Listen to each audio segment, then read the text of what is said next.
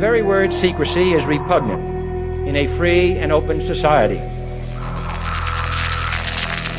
And we are, as a people, inherently and historically opposed to secret societies, to secret oaths, and to secret proceedings.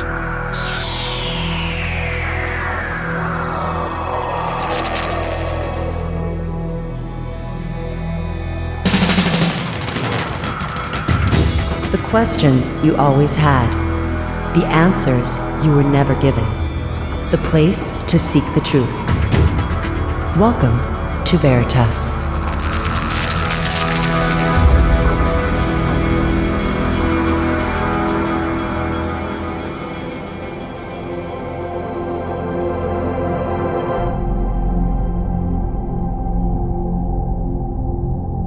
Greetings to everyone around the world, and a warm welcome to another edition of Veritas at veritasradio.com. I'm your host, Mel Fabregas, and I sincerely thank you for joining me once again. And if this is your first time or your truth journey brought you here, welcome home. And if you want to listen to our full interview tonight, you know what to do by now. Just go to veritasradio.com and subscribe. You'll be able to listen to hundreds of hours of truth. Stop waiting. Subscribe today. And if you want to get in touch with me, have a guest suggestion, want to be a guest on this radio program, regardless, I always love to hear from you. Click on the contact button of our website. The information we will discuss tonight contradicts nearly everything you've been led to believe about democracy and representative government. Based on the groundbreaking research of respected historian Carol Quigley, tonight's guest has written a book titled Tragedy and Hope 101, and it reveals an unimaginably devious political system skillfully manipulated by a handful of elite, which is undermining freedom and democracy as we know it. The goal of those who control the system, in Quigley's own words, is to dominate all habitable portions of the world using deception, theft, and violence. They have achieved more towards this goal than any rulers in human history. However, the information age is quickly derailing their plans. The immorality of their system and those who serve it has become nearly impossible to hide. Awareness and resistance are growing. Tragedy is yielding to hope. And to tell us more, tonight's special guest is Joseph Plummer, a civic-minded writer and entrepreneur who has written on topics ranging from alcohol and drug abuse to achieving personal and financial success, from government criminality and fraud to the debt-based Federal Reserve. In April 2012, he published his first novel, Leaving the Illusion, and his most recent book, entitled Tragedy and Hope 101, provides readers an easy introduction to Carol Quigley's massive tome, Tragedy and Hope, and it will be the focus of tonight's discussion. His website is joeplummer.com, and he joins us directly from Grafton, Ohio. Hello, Joseph, and welcome to Veritas. How are you? I'm doing good, Mel. It's a pleasure having you on. For the longest time, I've been wanting to read Tragedy and Hope, but it's 1,300 pages long, folks, and with my schedule constraints, it's been an impossibility. So recently, I was at a conference in Philadelphia, and somebody handed a card to me and said, you must interview this author. And it's Joseph Plummer, who's delighting us with his presence here today. Now, Professor Carol Quigley, again, Tragedy and Hope, 1,348 pages long. So I presume this is one of the reasons why most people have not read it. But you have, Joe, and you have summarized it in about 200 pages. When and why did you decide to do this? Well, for a while now, I've been working on trying to help people understand this system, this illegitimate system that we're all living under.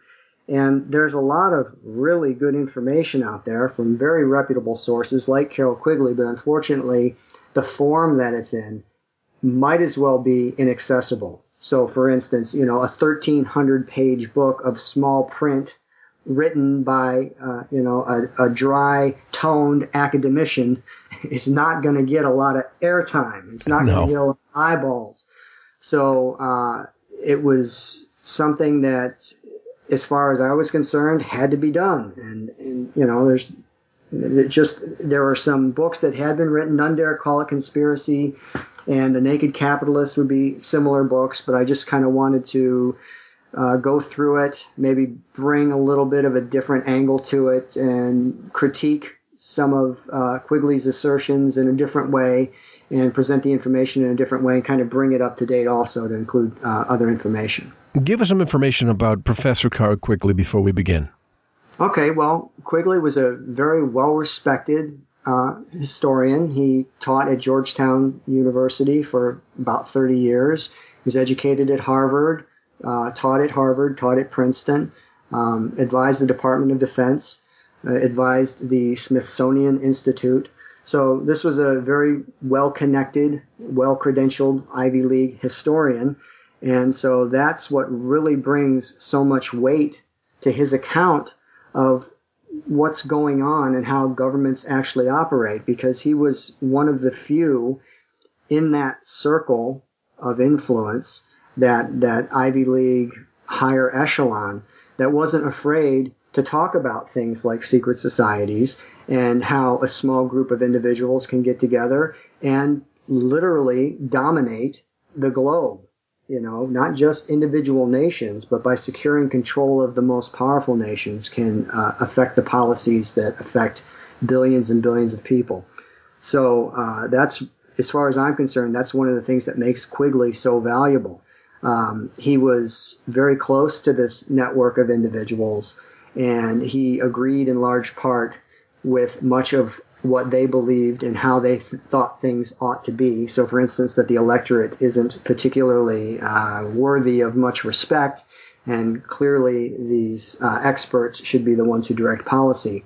But it's clear to me, at least, I'm not as hard on Quigley as some of the others have been. It's clear to me that he was highly conflicted, and he ultimately, he was invited in because he was in that circle, and they've always brought in people from their individual disciplines, and he ultimately betrayed their trust because he decided to expose them. And he did this not only in Tragedy and Hope, but also in the Anglo-American establishment. And the Anglo-American establishment is a much more detailed, focused account of this network. Now, former President Clinton, he always talked about Quigley, even during his 92 Democratic Convention inauguration speech. He mentioned him. Now, he was a student of Quigley and considered Quigley a mentor. Do you notice, or have you noticed, how Quigley's influence shaped Clinton's presidency for the better or worse? Well, I personally don't believe that any of the people that make it to that level are anything more than puppets that are there to carry out the policies of the network. So, and if they don't, they wind up like Kennedy in Dealey Plaza. So, if they actually go against what's expected of them, and they start to ignore their advisors I put in quotes, scare quotes, they're advisors that are there to tell them what they're supposed to say and what policies they're supposed to be pursuing, I think things don't turn out too well for them. I remember the comedian Bill Hicks when he used to talk about how any president after JFK, after being elected, they would go to a room in the White House and some group of people would show them the Kennedy assassination video, and they would say, "Any questions, Mr. President?" Sure. Well, it wouldn't surprise me. I mean, it's just ridiculous to assume that the president, especially any of these characters that are trotted out by the mainstream media, the ones that people get to choose from. There may be some people out there. I think Ron Paul could have actually done a decent amount of damage before they killed him. Mm-hmm. But, no, the standard issue establishment top tier candidates, I wouldn't hold my breath for anything significant to happen there as far as disrupting the major policies that are important and are put in place by these experts. Now, this term, the network, which is prevalent in your book, what is the network? Well, I use the term the network because it's just easy, and Quigley actually uses it as well. He calls it the Milner Group, and he calls it, he uses a couple other terms, but he also uses the network, and I think that that's probably the easiest way to describe it. Depending on where you want to start, the initial beginning of this network was with Cecil Rhodes and a handful of elite, aristocratic, the upper echelon of English society got together and decided that they literally wanted to dominate all habitable portions of the world, and that was the secret society that they founded. So I'm clearly not referring to them specifically since they're all dead and gone, but what they created, the instruments that they went on to create. So they started with what Quigley calls, there's the Pilgrim Society, and then they go into these round table groups. And then from the round table groups, you start to get into some things that people have probably heard of, like the CFR and the Royal Institute for International Affairs. And, from there, the CFR, we get the CIA. The CFR was heavily involved in the War and Peace studies, and out of that we get the CIA and the NSA. And so essentially, not to mention the Federal Reserve System, the income tax, all of these things were all facilitated by this group of individuals who sought out, in their own words, to dominate all habitable portions of the world. And the way in which they felt they needed to do this was through secret economic and political influence, and through secret control of journalistic, educational, and propaganda agencies. So those are quotes from Quigley, that this is how they knew, everything would have to be done deceptively in order for them to succeed. And through that process, gaining control of the U.S. State Department and gaining control of, like for instance, in 1912 with the election of Woodrow Wilson, where they split the vote to get Woodrow Wilson in there. Out of that, they were able to get their Federal Reserve System in place. They were able to get the income tax in place. Yep. That provided the primary funding mechanism for this, what's essentially a global sovereignty destruction project, because, clearly if you want to rule the world, you have to have one central global authority. You can't have truly independent nations. The income tax and the Federal Reserve System provided the funding for that project, which has been ongoing ever since now. 100 plus years, 103. Now, when I think of the time before 1913, before we had the Federal Reserve Act and the Tax Revenue Act, I wonder, because we were already a superpower. Our economy was doing great. We had the healthy growth. We didn't need income tax, right? No. Yeah. No, of course not. They wanted income tax because it's another source of revenue. That's one of the things that I critique Quigley on. Quigley has the sense to see that what these people have achieved is dangerous, and he draws a lot of reasonable conclusions. But one of the conclusions he draws that I disagreed with was he thought, that the Rockefellers and the Carnegies and these other titans that were powerful at the time, excuse me, must have lacked power, or else they would have stopped the income tax. But that doesn't make any sense, because if anything that brings more money into a system that these people control only empowers those people. So I don't think he really went far enough in even assessing his own assertions. Again, if I am, let's assume there's an oligarchy, and that oligarchy has wealth. Let's assume that maybe it has to pay a small percentage of that wealth. And I say that because they put in place tax-exempt foundations to shield their wealth before the income tax came into being. So that's a whole other angle to all of this. Which is one thing that the Clinton family learned very well from Quigley. Sure. So that, there's that side of it. But even if they were paying some exorbitant amount of money yearly, what difference does it make if they're confiscating tens of billions, then hundreds of billions, and then trillions of dollars, which is where we're at annually now, confiscating trillions of dollars that they, through their instruments and in directing policy, are able to spend as they see fit. It works perfectly well. It's a cover. It's okay. This is going to get the wealthy people, but at the end of the day, all it does is dump literally trillions of dollars into these instruments that they've created that they can then wield in a way that they want, and to achieve things that they would be completely unable to achieve without those trillions of dollars. And not only did we not need the income tax, if we needed more revenue, we could have just printed our own currency without paying interest to a private entity, the Federal Reserve, which is not federal, nor does it have reserve. But you mentioned the CIA. I wanted to ask you, before the CIA, we had the OSS, the Office of Strategic Services. Sure. Do you think the CIA has gone rogue now? I believe they were all instruments of the exact same network, Mel. So yes, it isn't even that they've gone rogue. They were established with the intent to dominate all habitable portions of the world. I always come back to that quote because that quote is as clear-cut as you can possibly get. That is specifically what the stated goal was. So if this network of individuals, let's assume the first form that maybe we would have seen here in the United States would have been the inquiry. The inquiry then becomes, so the inquiry is in Woodrow Wilson's administration, and they're the experts that are going to go hammer out the first attempt at this supranational structure, which would have been the League of Nations. First you have the inquiry, and then the inquiry directly, this is even on the CFR's website, becomes the CFR. And then the CFR and others within this network are talking specifically about, the need to destroy sovereignty.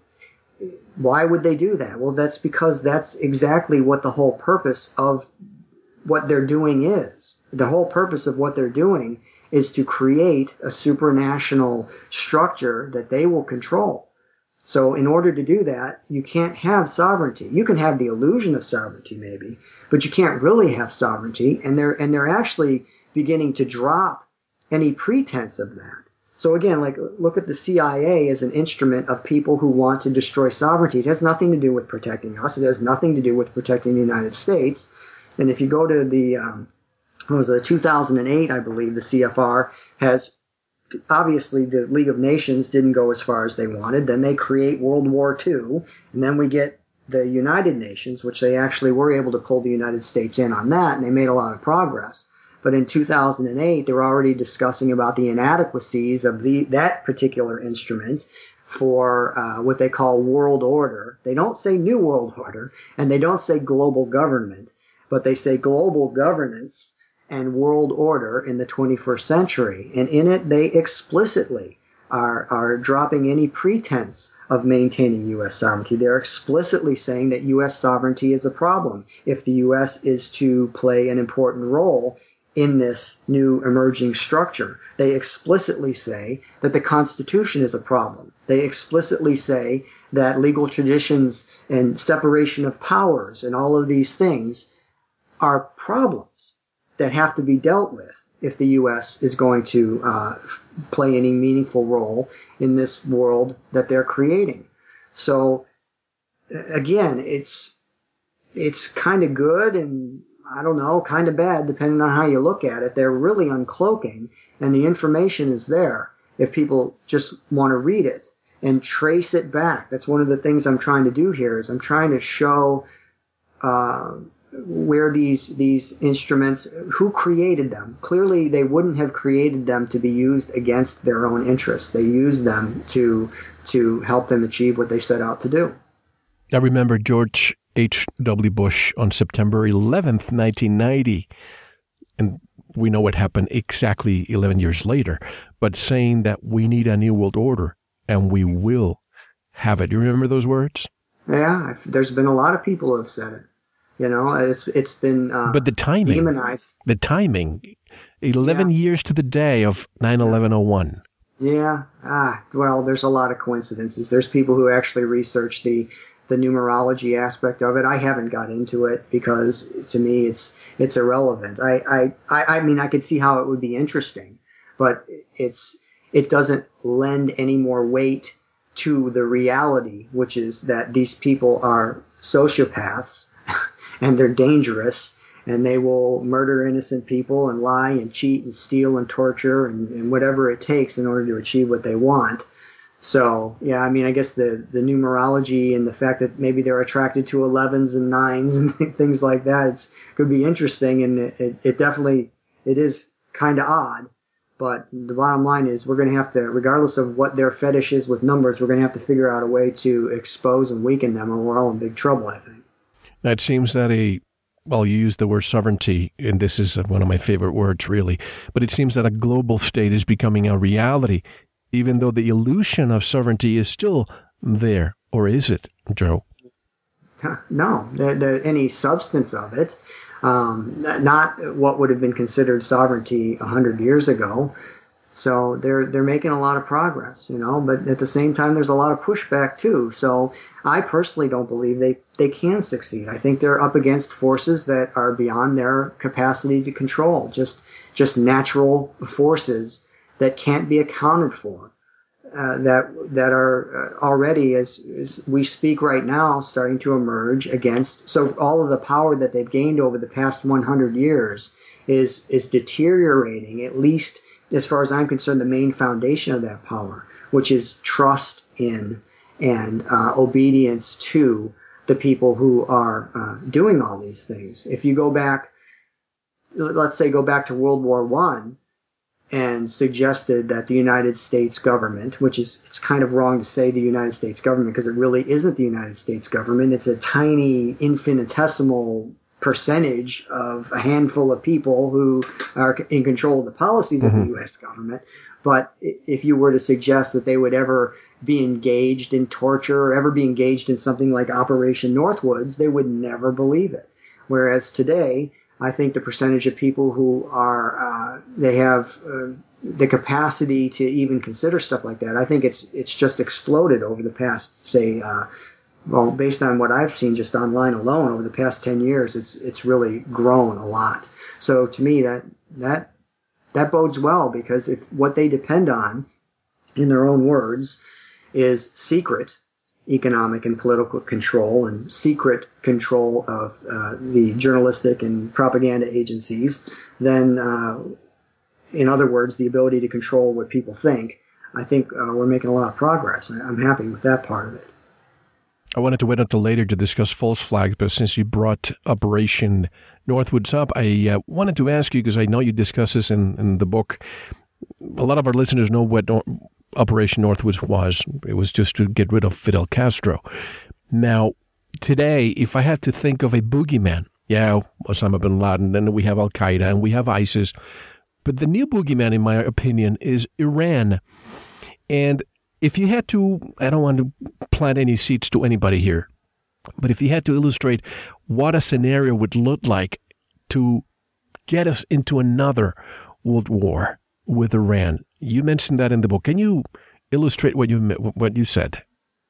You would like for me to repeat what I said in the book? Yes, with the airliner. Basically, I use it as an analogy. I draw on Operation Northwoods. So one of the proposed pretexts that was going to enable these people to go and attack Cuba, which was, something that they wanted to do, but they didn't at the time have it would be politically infeasible for them to do it. One of the pretexts that they came up with was to take 200 CIA officers, load them on a plane under aliases, have that plane, this is a chartered plane, so it just looks like a normal civilian aircraft. Then they would take that civilian aircraft and it would fly to Eglin Air Force Base and land. So it looks like the plane took off from an airport and it's on its, its normal flight path. But they would drop down and land it at Eglin Air Force Base and unload all these actors, essentially, CIA assets, and replace it with a remote controlled drone that would continue on the flight path, and then they would transmit a fake Mayday signal from that civilian aircraft stating that it was being tailed by a Cuban MiG and that it was about to be shot down just prior to detonating an explosion, detonating, something wirelessly that was on the plane that would destroy the plane, and they could then say Cuba attacked the civilian airliner and killed these 200 innocent civilians. So what I said is, now that sounds crazy, and anybody who stood up, imagine the president comes on the television and says that Cuba has just killed 200 innocent people, and they play the audio tape of the frantic pilot. We need help up here. We're being tailed by Cuban MiGs, then an explosion and screaming and then silence. And then they bring out the grieving widows and the grieving parents of those who have been killed, and they would be on the media. telling the story of how bad, their suffering is and everything else, and they play the audio over and over again, how many people would be willing to listen to the crazy conspiracy theorist who stood up and said, it's all a lie. The U.S. government totally orchestrated the whole thing. It wasn't even a real plane load of people. It was a remote controlled drone. They flew it over here and they had used Cuban MiGs that weren't even Cuban MiGs. They painted up F-86s to look like Cuban MiGs, so it'd be more believable. And all of this is in the document. So it sounds completely crazy, but it's there. So that's one of the reasons why it's so powerful and important. And to kind of get back to what you were saying, you can imagine them doing the exact same thing with Iran. That's what I did in the book. I illustrated it from the perspective of Iran. So instead of we're being chased by a Cuban fighter, we're being chased by an Iranian fighter. And that would be the Mayday signal that they would be transmitting. And then, of course, the explosion. And you have the whole thing all over again. The president comes on, very solemn, to tell the story of how the crazed Iranian regime has killed innocent U.S. civilians and how we absolutely aren't going to tolerate it. And, you can see how it would play out from there. Do you think it was politically infeasible, or was it Kennedy who put the brakes, and that's why he, prompted him to say, I want to splinter the CIA in 1,000 pieces? Do you think this is one of the reasons why he was murdered also? Oh, absolutely. He was murdered because he was doing everything he could to obstruct what his quote-unquote advisors wanted him to do. He was negotiating directly with Russia through back channels. He was trying to negotiate with Cuba. He wasn't following their orders in Vietnam to their liking. He was interfering, I believe, even in Laos with who they were trying to prop up there. So absolutely, yeah, I think that's why they killed him. To say it was politically infeasible, I don't think, generally speaking, the people of this country tolerate going to war without some kind of pretext. And if you look at all of the wars, you go back to the Spanish-American War, there was the bombing of the Maine, which... There's always a false flag. Yes, there's the Lusitania for World War I. Right. World War II, we have the provocation of Pearl Harbor, which... if you read the McCullum memo, talks about the 8-point plan to get the Japanese to attack us, which includes putting all of our boats somewhere where they can get to them. Then the Gulf of Tonkin. Sure, Gulf of Tonkin for Vietnam, and 9/11 gave us Iraq and Afghanistan.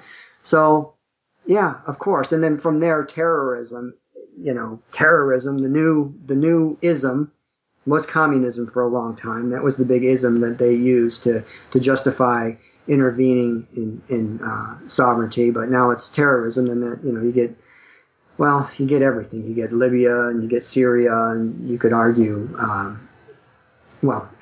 interestingly enough, in Bosnia and Kosovo, they were working with the terrorists. So, but anyway. That's another program all on its own. What happened in Kosovo, and this question I should have asked you at the end of the program, but I have to ask you now. Did Quigley reveal what or who is behind the New World Order in substance or in name? Well, he names the individuals who actually created the network.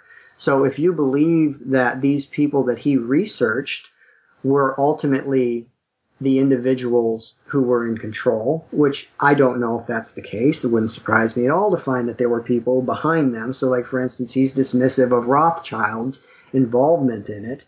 But, some people would say, maybe he didn't get to look at all the secret papers. That's one of the things Carroll Quigley's, the value that he brings to the table is that he was actually invited in and allowed to see the secret papers of the CFR and how they were orchestrating all these things.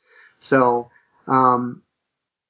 he doesn't, it's kind of a hard question to answer. He describes in name specifically Rhodes and Steed and Lord Esher and how Salisbury is involved, Lord Salisbury and Lionel Curtis and other individual names, Milner. I don't know if I said Milner already. He was huge in it. But whether or not there was another power that was ultimately using them as the front isn't addressed. And this is a very timely interview because of most of the world geopolitical events we're seeing today seem to be paving the road to a one-world government. The influx of immigrants. And I have no problem with legal immigration, folks, but what we're seeing in Europe and the proposed bringing of 1 million of them here to the United States, we could do another interview about that. The turnover or surrendering of the internet to an international body, the false flags, shootings as a pretext to take our guns. Do you see how all these pieces are converging? Well, see, again, these people are not stupid. Okay? You can call them a lot of things, but stupid is not one of them. They understand human psychology and they know how to manipulate people. And that's one of the reasons why it is so incredibly important for people to understand the nature of these types of people, that these people exist, that they do not think the way you do. They exist in a world where there is no moral dimension. Right and wrong is not determined by the character of one's actions. Right and wrong is determined by whether or not they achieve what they've set out to do. So when you start to think that way, then you can read, like I just referenced, 5 minutes ago, 10 minutes ago, the new CFR study, the 2008 Global Governance World Order in the 21st Century. Look that up and read it, and you'll see where they discuss these problems that have to be overcome, and then they discuss how international terrorism, has forced the United States to face the concept of sacrificing some sovereignty and sacrificing some of its constitutional and legal traditions. So they don't, of course, come right out and say it's fantastic that terrorism is doing that. But do you think they don't understand how that is affecting, that is actually a useful tool for getting what they are otherwise unable to get?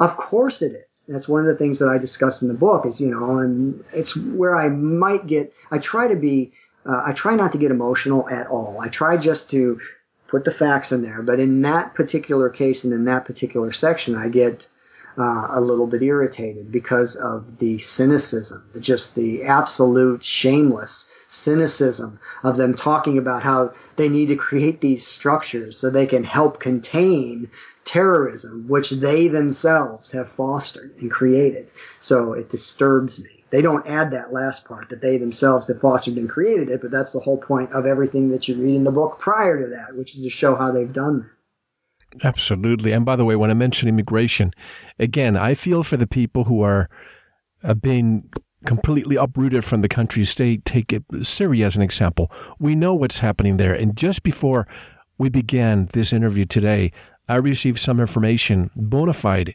information, stating that, we know that a few days ago, the United States bombed a group of Syrian soldiers. And now, in response, Russia just bombed a cave that was full of Americans, Israelis, and they were actually coordinating ISIS. But again, I don't want to deviate here for a moment, but I can see how we're uprooting all these people from their own countries because we're bombing them at the same time. Mm-hmm. This would be considered legal immigration because it's being sponsored by our governments. However, what I don't understand, Joe, is we're not prepared to absorb so many immigrants who do not speak our language, whose culture is diametrically opposed to ours. Our schools are not prepared to embrace them all. Our hospitals are not prepared. Our labor market is not prepared. So there must be an ulterior motive to destabilize Europe and the United States. What do you think the real purpose is? What do they get with crisis? What does crisis lead to? Crisis always leads to more power and control. So that's a default go-to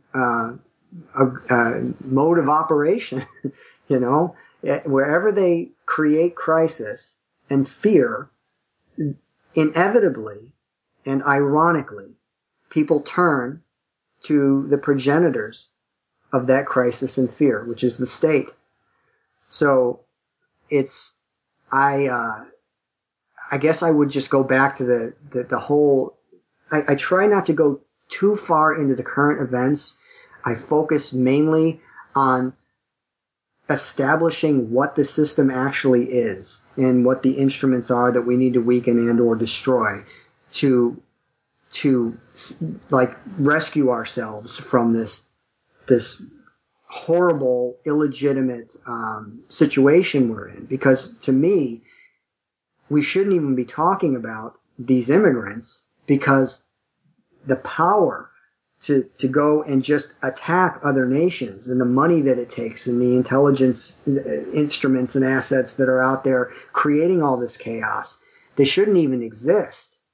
And they wouldn't exist. This horrible weapon that's being used to create all this chaos in the world and create the pretexts for the ultimate reduction of sovereignty and whatever new emergency measures that they come up with are all possible because of all of this money that they have access to. And these, again, like I said, the CIA, the NSA, the military industrial complex, name any of these arms, and then you could look at the way they control what people think through the media, through the education system.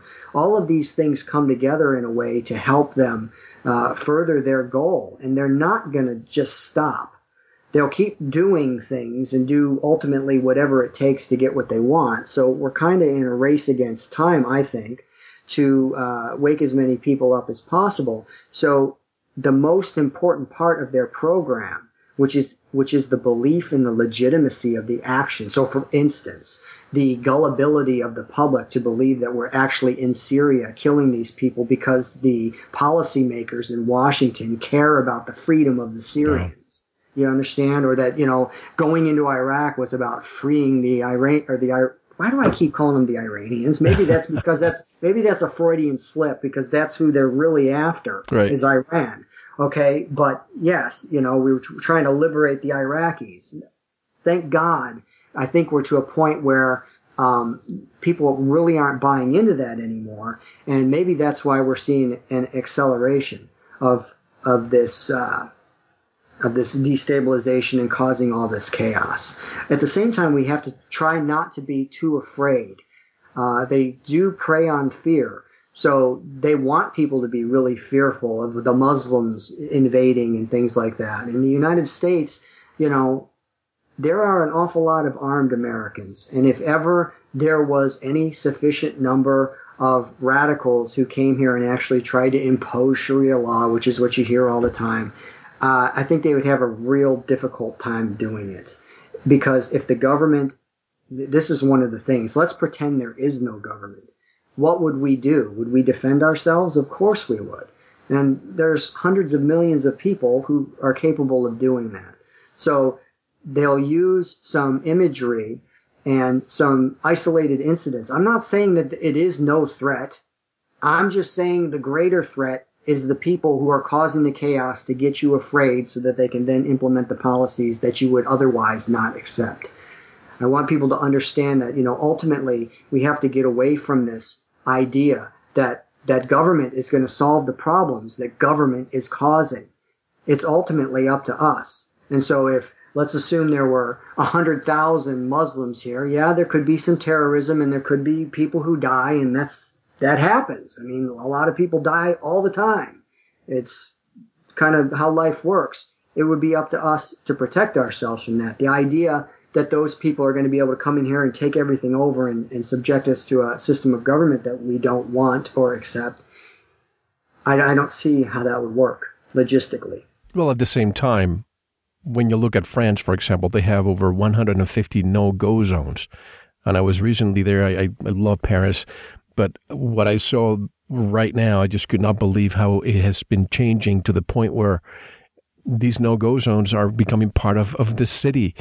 And by no-go zones, you mean there are areas where there are too many illegal immigrants and they're dangerous? Well, whether they're legal or illegal, I don't know. But they're simply living in these areas where the police or emergency services, they don't even go there. So it's almost like it's a country within its own borders. And that's the concern people have in the United States. Yes, we have all the guns, yes.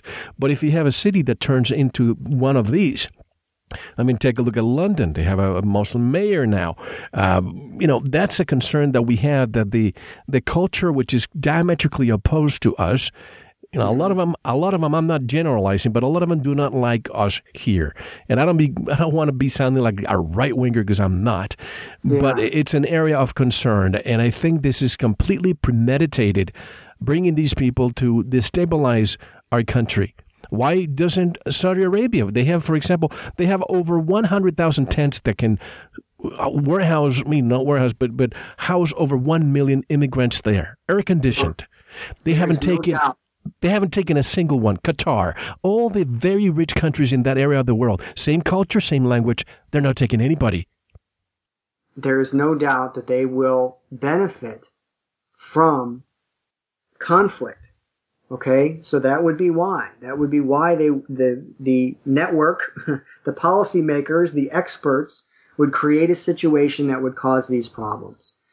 I guess my point is, and I'm not saying that there are no problems. I'm not saying that what you've just described is ideal or anything like that. What I'm saying is we have to try not to allow whatever conflict they create to be used as an excuse to give the same people more power and control.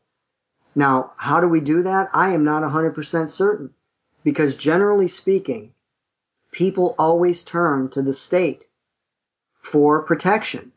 And so I really don't know. I don't know what the gun laws are in France. I don't know if... No guns allowed, period. None? None. Okay, well, there you go. That would be one thing that would be not good, and thank God we don't have to face that, because then you are dependent. You really are. At that point, you have to turn to the state. At least here, if the state isn't doing its job, people do have the capacity to defend themselves against violent individuals who are coming in here and trying to, compel obedience to an ideology or a religion or a culture or whatever it is that's the antithesis of what they want. So, but again, what I go back to is not only are they doing this, I guess this is the point, Mel, this is what I'm trying to say. Not only are they doing this, but then they're broadcasting it everywhere and they're using it to terrify people. So that's kind of the point that I'm saying. It's a script, and it's part of what they're doing, and they're doing it clearly to achieve some objective. And as far as I'm concerned, based on everything I've seen over my research for well over a decade now, they create chaos, and out of that chaos they derive more power and control. So that would be the reason why they're doing it. It's just an issue of whether or not we can not fall for that and say, oh, okay, well then, we have to give up our sovereignty. We have to give this up. We have to give up these freedoms to protect ourselves. You see them doing that with the guns. The guns is a perfect example. So they go out and they, regardless of whether or not it's a false flag shooting like the Brabant massacres, Operation Gladio, which I cover in the book. Okay, regardless of whether it's that or not, we all know instinctively what they're going to do with the massacre. They're going to use it as a justification to disarm people. Fortunately, that has not worked here. It just hasn't. I don't think that narrative has worked here. It has worked elsewhere, but it hasn't worked in the United States very well. I don't feel that I don't feel like they themselves even believe that they've made a lot of ground on that. There's a lot of pushback against that. So and by the way, when I said no guns, let me correct that. It's a very restrictive country. Okay. You need really, really to prove. Hardly anybody has guns there for that reason. Yeah, right. And so anyway, hopefully that at least kind of addresses that topic a little bit. That you can rest assured that they know what they're doing. Okay, they do know what they're doing. They're fully aware of how to benefit from creating chaos, creating conflict, creating war. It's what they do. It's what they do, and that's how they that's how they get power. Fear. They say that war is the health of the state, but really fear is the health of the state. Absolutely. Fear of enemies, fear of boogeymen. Absolutely, I think fear. One must be without fear. You have to be in awareness, but not in fear. But this leads me to ask you, is democracy then, after seeing all these geopolitical events that are permeating into the United States now and Europe and other places around the world, is democracy an illusion? Absolutely. Well, at least in the form that we were taught, the idea that we have this representative government and our elected officials are out there to represent us, and they're out for the good of the people, and they just want to make sure our rights are protected, all of that nonsense. It's absolutely 100% an illusion. That's, again, now let's get back to Quigley. He says so in no uncertain terms. He starts right out in that, or I start out in chapter 1 with that quote where he discusses the two parties. He says, of course the two parties should be nearly identical. That way the electorate can throw the rascals out at any election without leading to any profound shifts in policies that have been established by the experts. The illusion of choice. The experts will replace the democratic voter in the 20th century. Those are his words, an exact quote. And we're out of the 20th century now. That was in the 60s he wrote that. And it was already that way. So it just is worse now. But again, I do think people are waking up to that fact. I really do. I've been at this for a while now, and I remember when I first started digging into these things, I've been online since 96, and probably started paying a reasonable amount of attention to what was going on politically right around, I'd say, 2001, right after 9/11.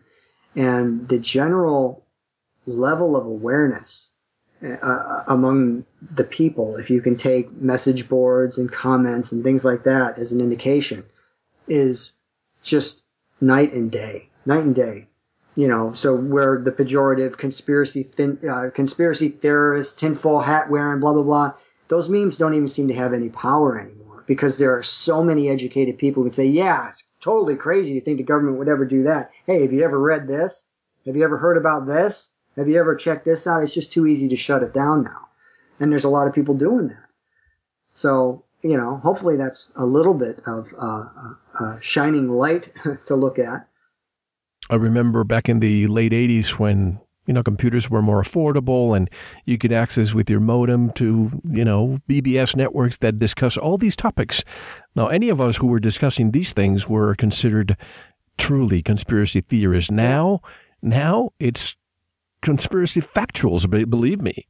It is, because they are facts. That's the thing. Whereas before, you had this giant media operation controlled by the network that could reach billions of people overnight. Okay? They could make billions of people aware of something that nobody had ever heard of the day before. Okay? And there was no way to actually refute that.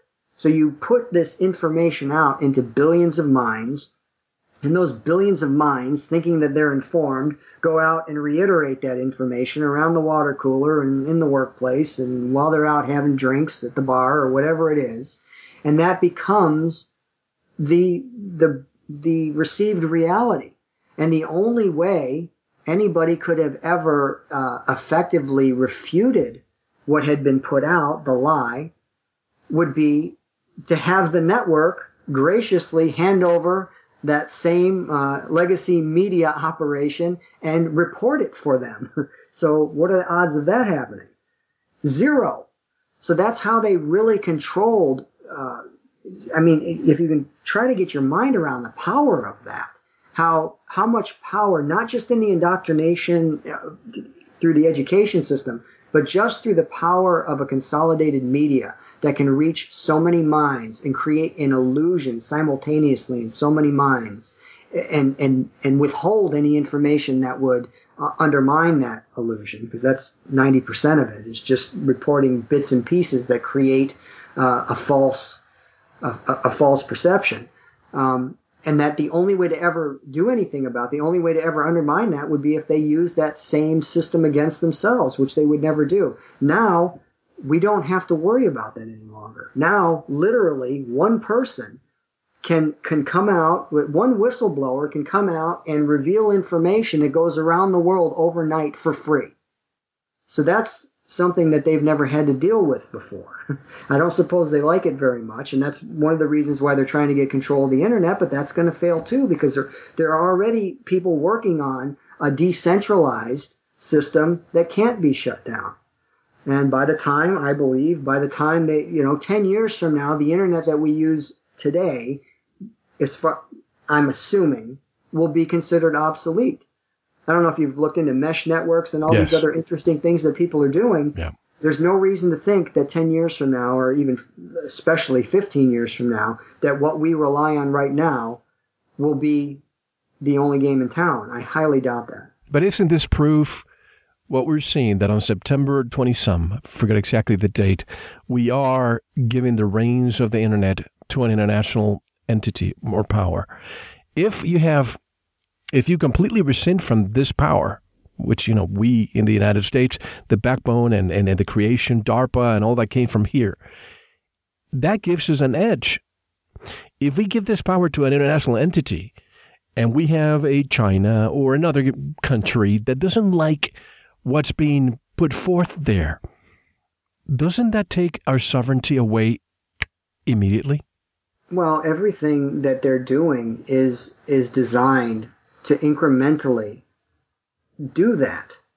So, from one point of the argument, you could definitely say what you just said, that by handing over, now I do have to say, I'm not 100% sure what the handover really amounts to. I don't know what the consequences of it are. I don't understand technologically what exactly it is that we're giving up. I mean, if we're just giving up something that controls, like, say, how domain names resolve, perhaps there's another way to handle that issue. Like, could somebody create a browser that then would take over the capacity that was lost because China decided that it was going to impose censorship against Mel around the world? I would imagine that there's got to be some way to do it, and that black market, it would probably be a black market, but maybe it wouldn't be a black market. Maybe it would just be something that the United States, that the people in the United States had enough political will to create, to say, look, we can't have the United Nations or countries with a greater number of people over there, because they have a greater vote, having the ability to censor these things that are important to us. So, I mean, I really don't know. I don't know what the end result of whatever it is that they've done is, because I just haven't looked into it enough. Well, I can read you. I don't mean to interrupt you, but I just read you this little paragraph here in case people are wondering. This should be October 1st if it's not delayed anymore. Let me read you from Computer World. The U.S. will go ahead with its plan to hand over oversight of the Internet's domain name system function to a multi-stakeholder body on October 1st, despite fierce opposition from some lawmakers and advocacy groups. And that includes DNS root, IP addressing, and naming. For years, our listeners have been asking us to have our IP address in the event something like this happens. Well, folks, you have our IP address in case something like that happens, but they're also be controlling the IP address. So this is very critical. Okay. Right. So basically, you wouldn't even be able to navigate even using the IP. Correct. Okay. Yeah. Well, it doesn't sound like anything that we'd want to have to deal with. But you know what will happen if they shut it down? I mean, are people just going to go away, or is it just going to further illustrate the tyranny of the system that we live under? So, something else will come up, and I think you can give me something, but you cannot take it unless it's we're used to always receiving, but the moment something's taken away from us, especially the internet. I mean, if you take the telephone away or a car away, but the internet, how many people are really depending their lives right now, their businesses? I mean, we are so entrenched, it's creating a singularity, transhumanism in a way. Yeah. Well, again, I haven't really researched it. I've seen the stories, and I don't pay a whole lot of attention to what they're doing today because I know what their ultimate end game is. So it's just like a never-ending sea of things that they're doing to try to facilitate what they're ultimately after. So none of it surprises me, and a lot of it would disturb me.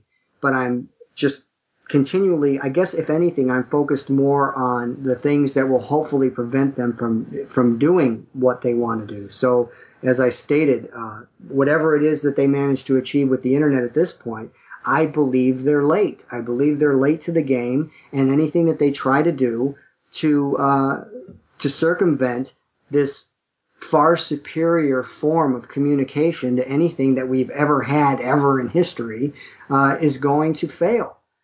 And it's going to be very hard for them to criminalize anything that restores what some international body takes away. That's my view of it. I, of course, could be wrong. But that's just kind of how I perceive it. Well, the thing is that so many people, and the internet could be used in two ways. You have some people, saying there's so much misinformation, disinformation out there. At the same time, I remember back, what was the Desert Shield back in 1990 and 91. I remember how I believed everything CNN and the news told me, line, hook, and sinker back then. Yeah. And now when you take those pieces of video, you realize how much they were lying back then and the real reason for going to that war and how Saddam Hussein was really put into a corner and lied to. Because we analyze that on our own now. So a lot of the reporting and the analysis happens outside of the media. So that's an area of concern for them. But we have to take a one and only break. But before, I want to ask you a question, and I'll get the answer on the other side, because part two, I want to focus on a lot of discussing this, discerning more of the book, but also solutions. But we hear, Joe, these names all the time. The Rothschilds, the Rockefellers, the Jesuits, the Zionist supremacists, the Freemasons, etc. I want to know, who is really running things? And they've quickly got into it in his book. But how can people buy Tragedy and Hope 101 and all your other books? How can people learn more about your work? Well, first of all, they don't have to buy the book. They can actually read the entire book for free online at tragedyandhope.info. So again, it's tragedyandhope.info. They can go there and they can read every word of it. And if they decide they want to purchase a copy, they can, of course, get a copy through Amazon. They can get a hard copy there, or they can get the Kindle version. And then also by going to that URL, they'll see Leaving the Illusion. They'll see Dishonest Money, which is about the Federal Reserve System. Same deal on both of those books. If you would like to read them for free, they're 100% available for free. The information is something that I want people to have access to. I don't want any barrier to entry. So hopefully, that's about as easy as I can make it. I can't read it for people, but I can put it out there and make it available to them. That's wonderful. Much more dissertation of Tragedy and Hope and Tragedy and Hope 101 when we return. I'm here with my special guest, Joseph Plummer. This is Mel Famagas, and you are listening to Veritas. Don't go anywhere. Thank you for listening to the first segment of this very important Veritas interview. If you enjoyed it and wish to listen to the rest, go to veritasradio.com, click on Members, or subscribe, or tell someone else who will enjoy this and all our radio programs. If you are listening on YouTube, like, subscribe, and share it. Don't forget to visit the Veritas store, where you can purchase pure organic sulfur, a USB drive with all our shows, gift certificates, and much more. Now, we'll take a short intermission, listen to some music, and I'll see you in the Veritas member section. Enjoy.